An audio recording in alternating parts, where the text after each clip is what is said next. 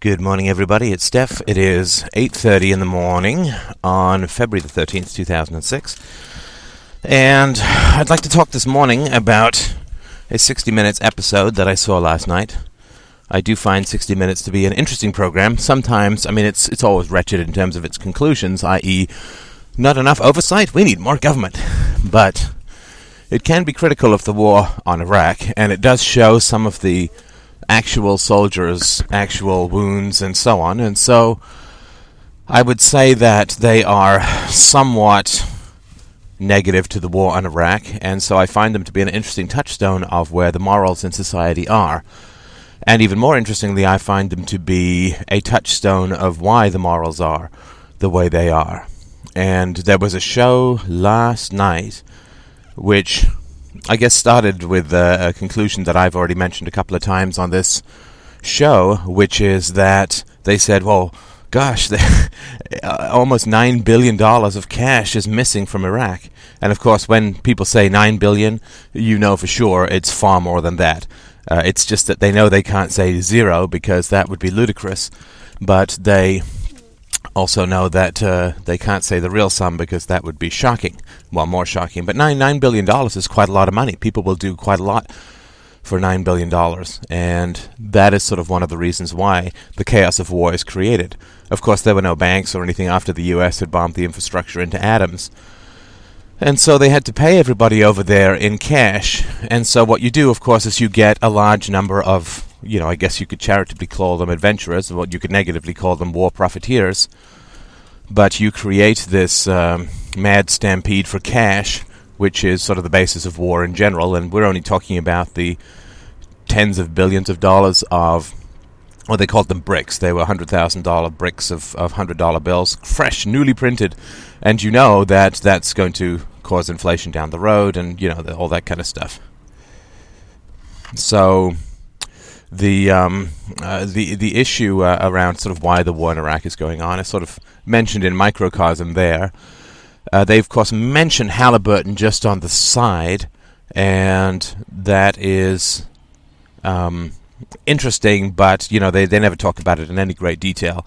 The fact that Halliburton is making, $100 for every $1 that other people make in the war. So they talked about that for a while. Then they had some other story in the middle that I can't quite recall. But then they had a story which to me was it was eye-opening. It was shocking and horrifying to me. And that means that I'm probably somebody who knows a little bit more about, or understands a little bit more about government predation than the average viewer. And I was fairly appalled, which means that it's probably fairly bad on the evil-o-meter. But let me tell you about it, and let me see what you think. Do let me know what you think of my reaction to this issue. So the last story that they had on the 60 Minutes show was they were saying, well, look, there's all these people who've come back from Iraq, and they've had these terrible wounds and so on, but boy, oh boy, aren't they just the pluckiest, go-get-'em kind of people that you've ever seen. So they interviewed a couple of these people, and I'll sort of collate some of their responses together into one sort of, well, not exactly one person, but I'm not going to sort of divide it into every single person.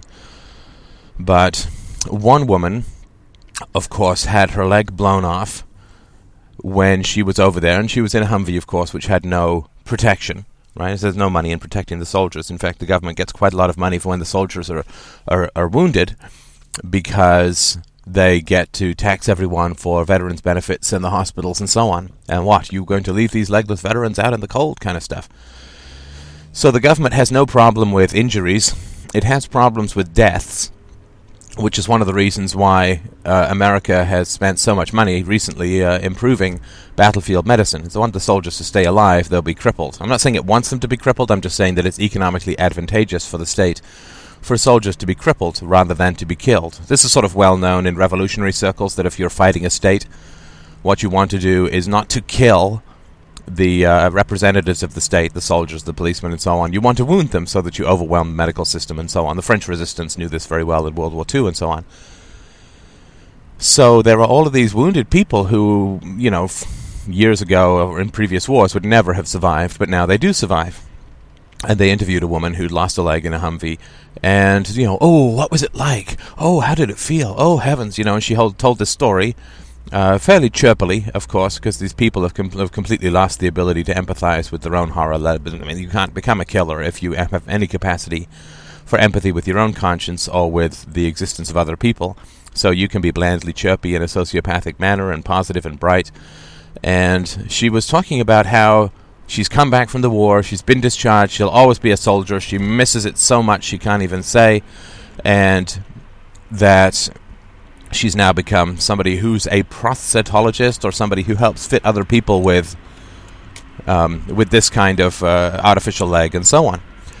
Now, what I found unbelievable was the degree to which, I think it was Mike Wallace who was the journalist, and, he's a fairly creaky guy. He's, I think, in his 70s, and he can be kind of forthright with people.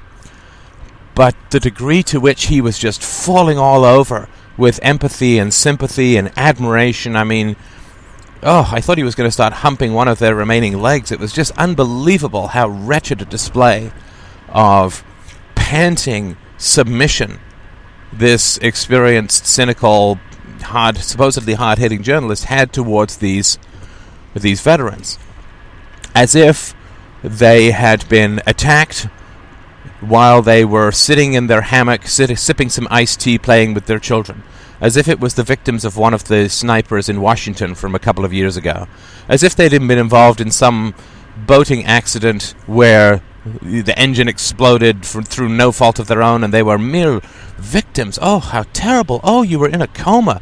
Oh, they only gave you a 2% chance of survival. Oh, my heavens, how scary, how terrifying, how difficult it must have been for you. Oh, to not know, to lose your leg, to lose your arm. You're so brave. You're so wonderful. You're so plucky. You're so courageous. Oh, I can't imagine. Oh, how terrible. Now, we've all sort of heard this kind of stuff before, but coming from one of the few centers in the media where there is some questions, let's say, towards the Iraq War, I think that this is fascinating, and I think what it shows is the death throes of a kind of culture, and also it shows how far along we are in corruption or decadence. It also, I think, shows, and I think it's important to know, just how far we are from any kind of moral or decent society. And I don't say that in order to engender any kind of frustration. I really don't, or any kind of hopelessness in you. I say this because it helps understand the barriers that we're up against. If you think that something is going to be relatively easy, and it turns out to be unbelievably difficult, then you are going to get frustrated and bitter. Your life is going to lose its joy and spark and quality, and you may in fact take it on as a personal problem, a personal failing. Well, if I'd done this or I'd done that. And I remember Harry Brown talking to people in the California election, the sort of single platform guy. So there was the guy from the, Smoke Up Party or whatever it was, saying that he was going to get all the smokers to vote for him by removing, I think, the restriction on outdoor smoking in California. And Harry Brown was saying, look, there's no magic solution, there's no magic bullet, there's no single key. So the reason that I'm sort of mentioning this, how far we are from a moral society, is not to make you despair, but to make you look at the difficulties we face square in the eye, and so to be joyful in your approach to spreading the truth.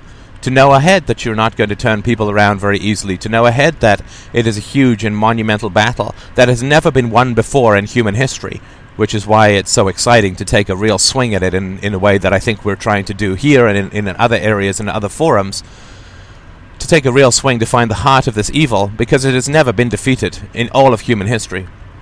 And it doesn't mean that it can't be defeated. I mean, the same thing was true, as I've mentioned before, of slavery a couple centuries ago.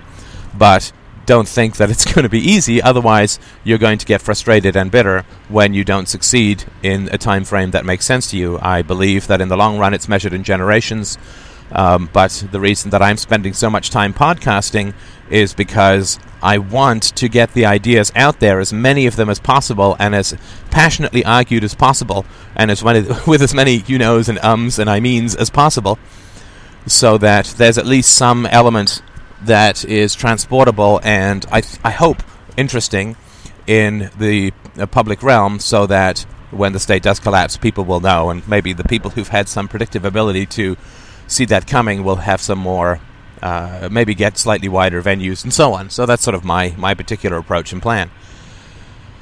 But to return to the 60 Minutes program, this is what I wanted to communicate this morning about how far we are from a moral society.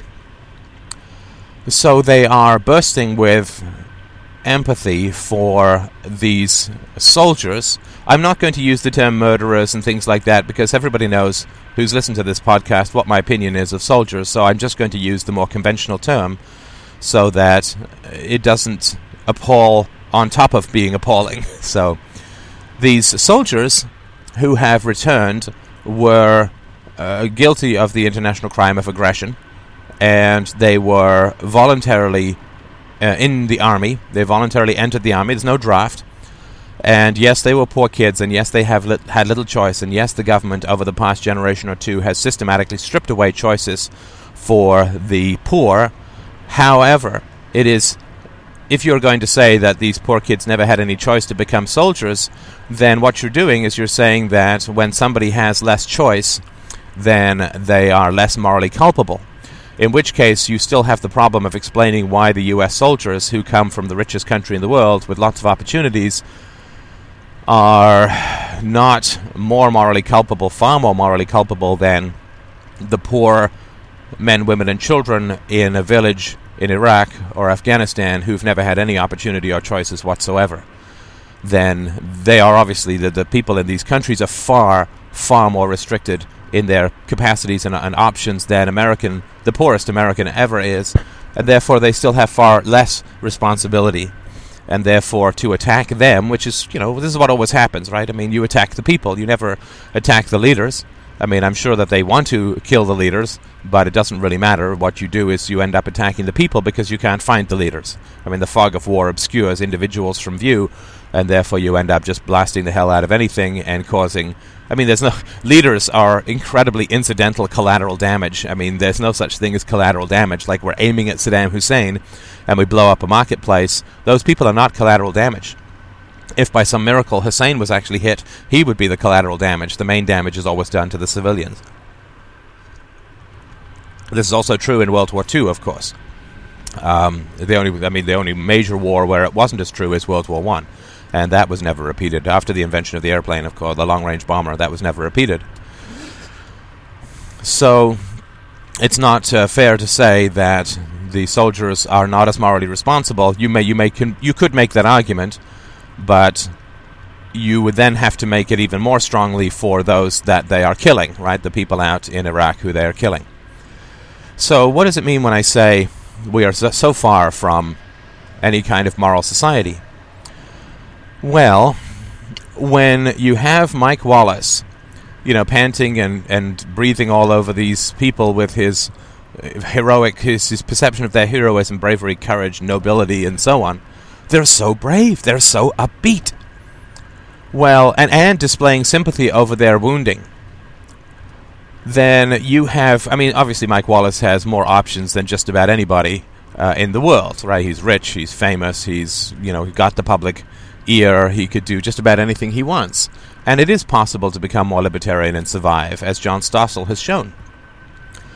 So, the fact that he has so many more options, and this is the option that he chooses, which is to pant all over these veterans as if they are the second coming. And the amazing thing, too, for those who are sort of versed in media tactics, the amazing thing, too, is that these people would be telling their stories. Now, when somebody tells a story as strange and horrific as, I had my leg blown off, or one guy was saying, I was carrying my left arm in my right hand, it had been blown off because I was hit by an RPG. And when people are telling stories like that, we're so morally lost as a culture that most people don't really know how to react to that.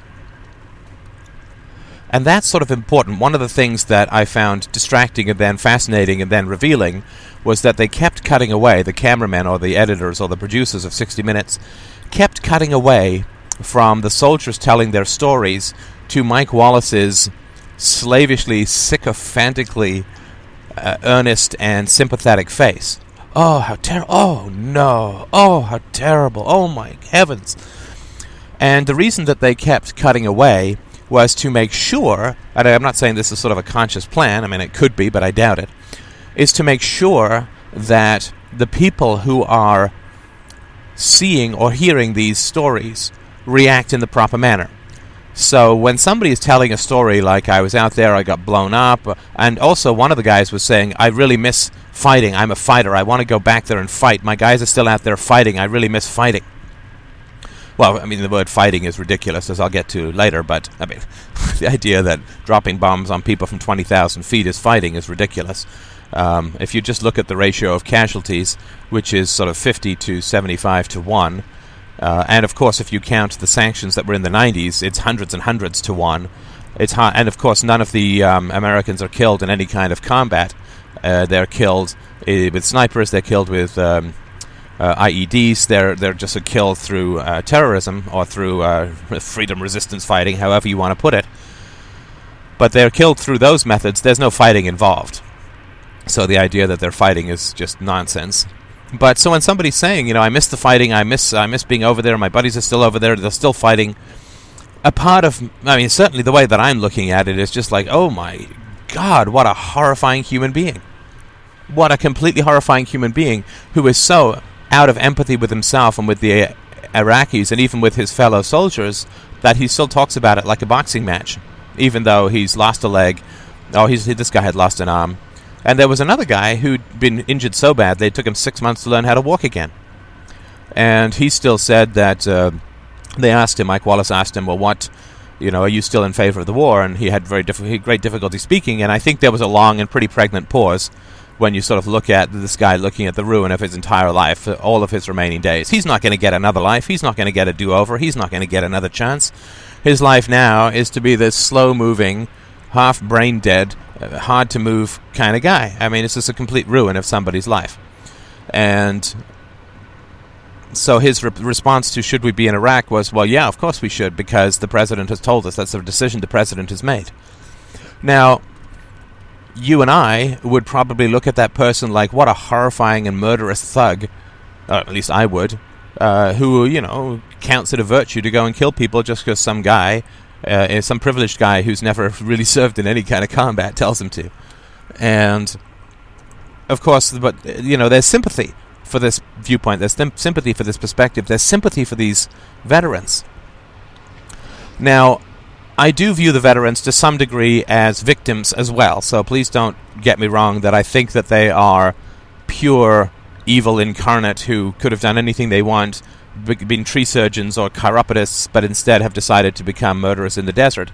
I do view these people as victims to some degree, insofar as they were brought up in government schools, subject to government propaganda their whole lives.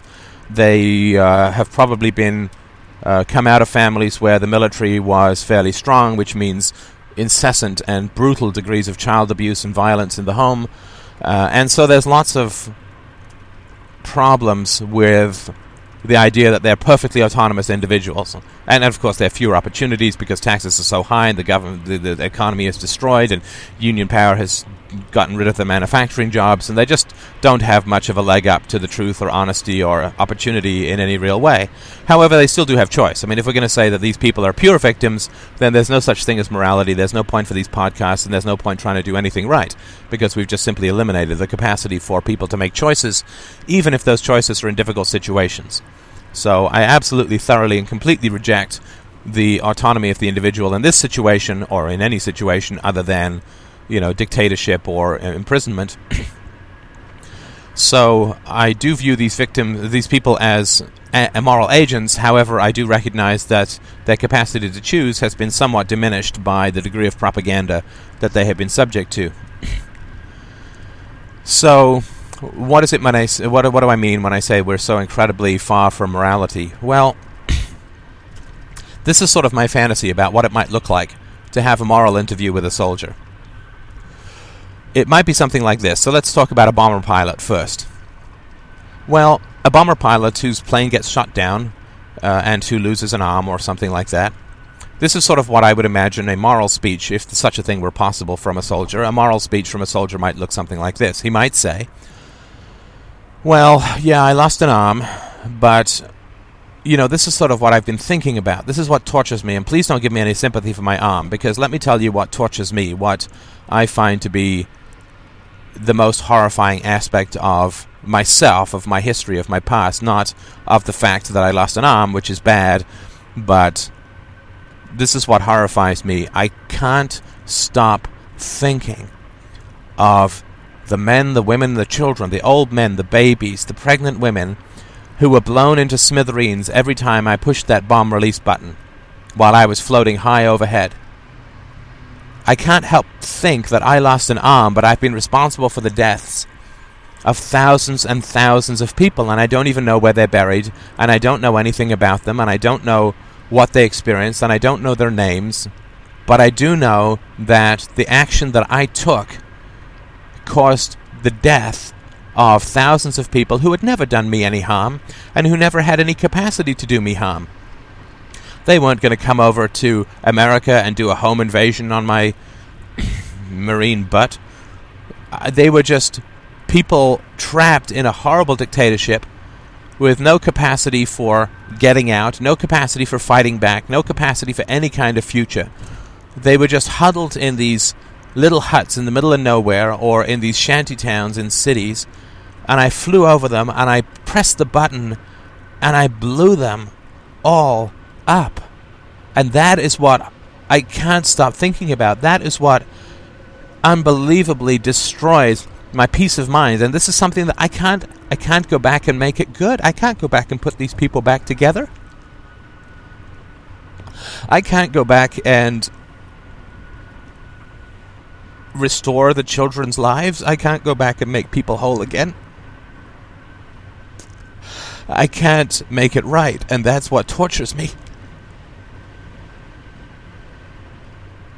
And I don't know what I'm going to do with the rest of my life, because I just can't make anything right that I've done. There's no way of going back and undoing who I was.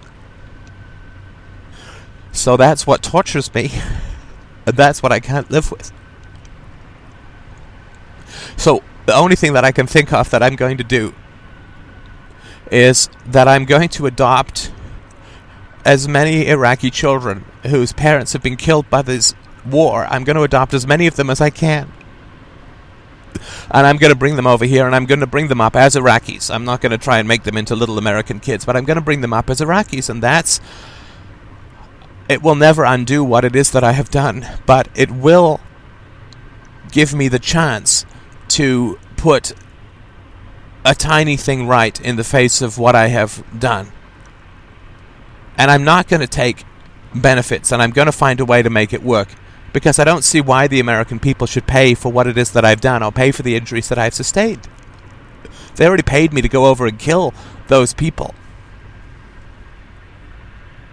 I'm going to do what I can with the ruin that is left of my life. I'm going to do anything that I can to make it right, to make right what I've done.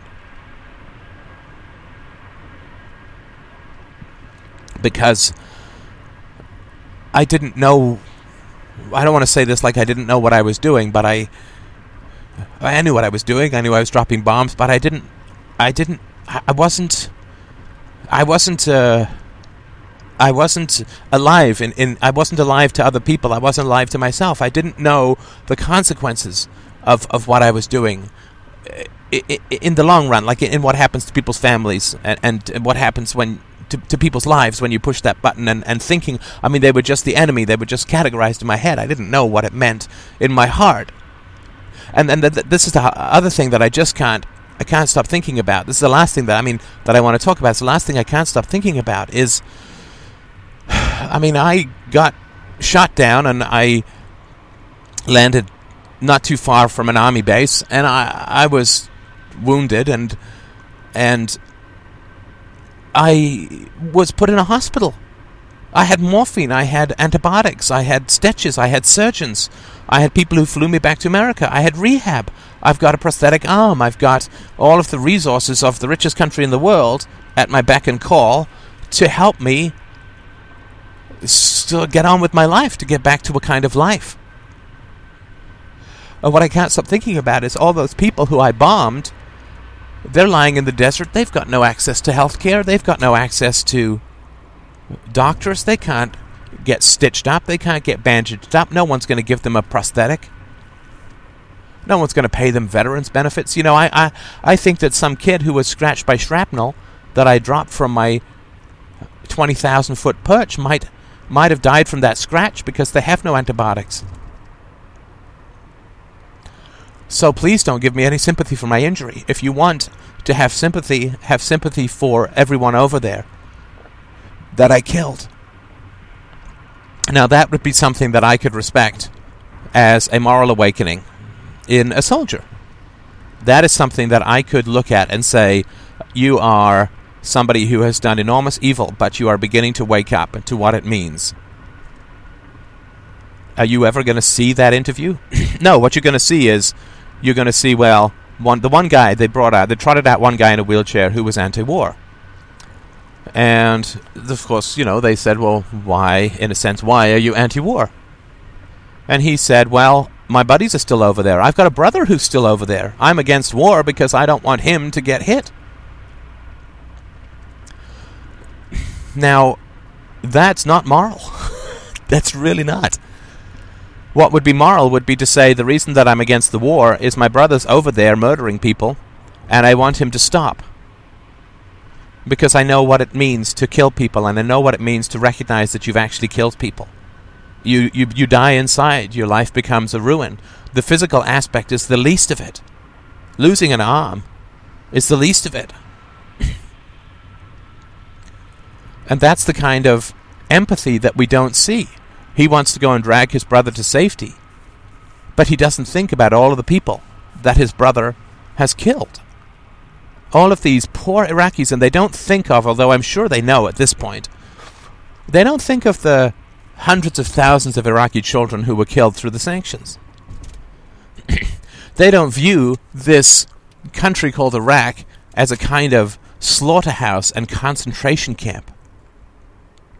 And that basically they're about as brave as people coming into Auschwitz in 1945 and beating up on the concentration camp victims. I mean, these poor Iraqis who have known nothing but deprivation and bloody dictatorship and propaganda and all of the horror that goes along with a sociopathically controlled and destroyed human existence. And that the only tiny pleasures that they can have are the pleasures of children and the pleasures of family. And there have now been hundreds and hundreds of thousands of them either murdered through the withdrawal of critical medical supplies or food, through the sanctions that went on all the way through the 90s, and of course they kept bombing all the way through the 90s, and, you know, thousands and thousands of people were murdered through these bombing campaigns long before the war ever got going. And these people who live in Iraq are about as powerful and strong an enemy as somebody with in the terminal stages of multiple sclerosis in a wheelchair. They are about as dangerous as an anorexic in a box fight. They are in a boxing ring. They are about as dangerous as a concentration camp victim in a wrestling contest. And these are the people who are sky-bombed into atoms and who are shot at as they approach checkpoints. And this is who the brave American soldiers feel that they're fighting. They're fighting. There's no fight. There's no fight. The occasional U.S. soldier who is killed or injured, assuming not through the regular accidents and problems of war, is never killed in a fair fight, is never injured in a fair fight. These people are wounded through explosive devices and sniper attacks. And it's almost never close urban combat. And it's never the case that, the Iraqis can't call in airstrikes. The Iraqis don't have laser-guided bombs. The Iraqis have boxes of nails and explosives. So the idea that the Americans are out there fighting anybody is also ridiculous. But the amount of empathy that is lacking is staggering, absolutely staggering. Of course, a culture which has this kind of empathy would never go to war in the first place, so I'm not saying it's terribly surprising.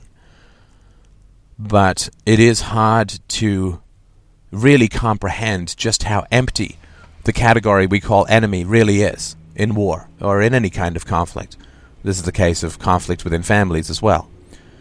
The emptiness and inhumanity of this category called the enemy, or the Iraqis, or the terrorists, or the insurgents. And this is, again, back to what I was talking about last week, about the problem of concepts, that you create these concepts which you then jam people in, and as you jam those people in, they go through a blender and come out like this undistinguished paste, which has you cannot recognize as anything human.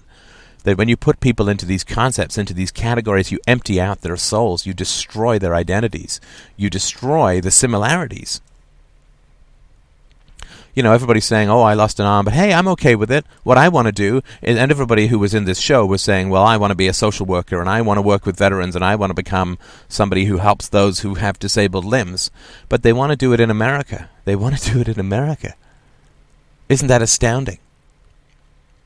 Now that they have themselves been injured, wouldn't you think that it might click with them, the amount of destruction that they have rained down on others? The 2,500 Americans who've been killed relative to the conservative estimate put out by the Lancet of 100,000 Iraqis killed, and God knows how many wounded. And wounded in a way that they're not getting bused to VA hospitals, wounded where they get to die in hospital beds with nothing, or die on the street with nothing. They live in a medieval world of medicine in Iraq, and they're not getting any access to anything. They're not getting flown home. So the idea that they have now been injured, and that the people that they want to help, the people that they're interested in helping, is other Americans who've been injured, and that they have absolutely zero concept of the people that they've killed and the degree of horror that they visited on those who they have killed, who have no responsibility in the matter. They're over there. They joined the army voluntarily. They went over there. They did what they were told. They didn't desert. They didn't go to Canada. They didn't go to Borneo. They didn't get out when they could. They went over there. They did all the steps that lead up to them pulling the trigger or driving the truck that of the gasoline truck which fills up the tank, which ends up pulling the trigger. Doesn't really matter. They did all of this stuff voluntarily, and they feel that, you know, they've been injured and that's a bad thing, but they have choices and that's great. And no conception whatsoever of the people that they've killed and the enormous hell that these people have put through. And those people they killed had no choice. The people who were the soldiers had many choices, which could have led to any number of places other than them being in a foreign country, pulling a trigger and blowing a guy's head into a cloud of blood. Which is probably a better death in Iraq than the alternative of blowing his toe or his foot into a cloud of blood, wherein he's going to have a long, horrible, hellish, painful death, which is going to destroy his family's meager resources and not result in him getting any kind of survival chance at all. So there's many steps which lead to that event of shooting somebody, of killing somebody, of blowing somebody up, of dropping bombs on them. And the people who are in Iraq don't have any of those choices. Their illiteracy rate is very low. Their illiteracy rate is very high. They just don't have access to the kind of information that Americans do. There's no internet in Iraq that the average villager can get a hold of and learn the truth about the situation. The truth is available. Places like antiwar.com, the truth is available to Americans at a click of a button. They just sit their asses down in a chair and click a couple of buttons and read a little. And that's all available. All of that is available to Americans. And so to say that we should have sympathy for these people who have an enormous amount of choice is one thing. And we can have a certain amount of sympathy for the brutality that they probably experienced as children. But to go from an abusee to an abuser is by no means a foregone conclusion. That journey from somebody who is abused to somebody who becomes an abuser is by no means a foregone conclusion, and statistically there's not a lot of evidence to say that it is any kind of inevitable journey. So these people are acting out the rage that they experienced directed against them as children. They're acting it out against helpless Iraqis in a way that is far worse than what they experienced as children, right? I mean, murder is worse than child abuse. So that's sort of how sick the culture is, that we don't have any, even those who are against the war in the public media, such as these guys from 60 Minutes, they really don't have any idea what it means to have empathy from one human being to another. They really don't have any idea what is missing from the people that they're interacting with. And they don't get any points for showing those who are wounded if they show them perky and happy and ready to change and ready to be better people and ready to change their occupation, not change their moral natures. They don't get any points for that at all. In fact, I think it's more destructive, because when they mirror the audience's supposed reaction to these kinds of atrocities, I mean the atrocities that these soldiers have probably committed against others, not just the atrocities that have been committed against the soldiers. When they mirror the audience's emotional reactions to that of wonder and sympathy and admiration, they are releasing another pathogen into the social bloodstream. They are releasing another virus of horror, rage, destruction, and war into the social bloodstream. And they're doing an enormous amount to corrupt what little moral sense is remaining. And I would have kissed the hem of their garment if Mike Wallace had a shocked and horrified emotional reaction which had been shown on screen, because that would have to some degree given people permission to feel the same way and to begin to develop the first shreds of empathy for other human beings who are fundamentally exactly like us. I mean, we can't look at these people over in the Middle East as fundamentally different than us, because it's simply not the case. You take one of those kids as a baby and you raise him in an American household, and he's going to be an American. So there's no genetic difference that results in them storming Danish embassies and so on. There is simply the abuse of a culture that lacks empathy on children, which then reaps its grim whirlwind of violence and destruction as those children grow up. And you can't fight it by giving sympathy to those who are going over and killing them. You simply can't fight Muslim extremism by giving sympathy towards those who are killing them, or towards those who continue to abuse them. So the only way to deal with this problem of a corrupt culture overseas or at home is to reestablish the rule of the moral law, to reestablish empathy for other human beings. And we do this not because we want to change society. We do this because we want to be able to love and to be loved. And if you have any kind of empathy for murderers or sadists or masochists, then you simply are going to lose the capacity to have any kind of love relationship in your life. Love is the most beautiful wellspring of joy in the world, and you want to fight off this kind of infection of sociopathy, because it's going to make you happy and your life joyful, and only as an effect might it do something to reduce the incidence of the universal horror called war. Thank you so much for listening, as always.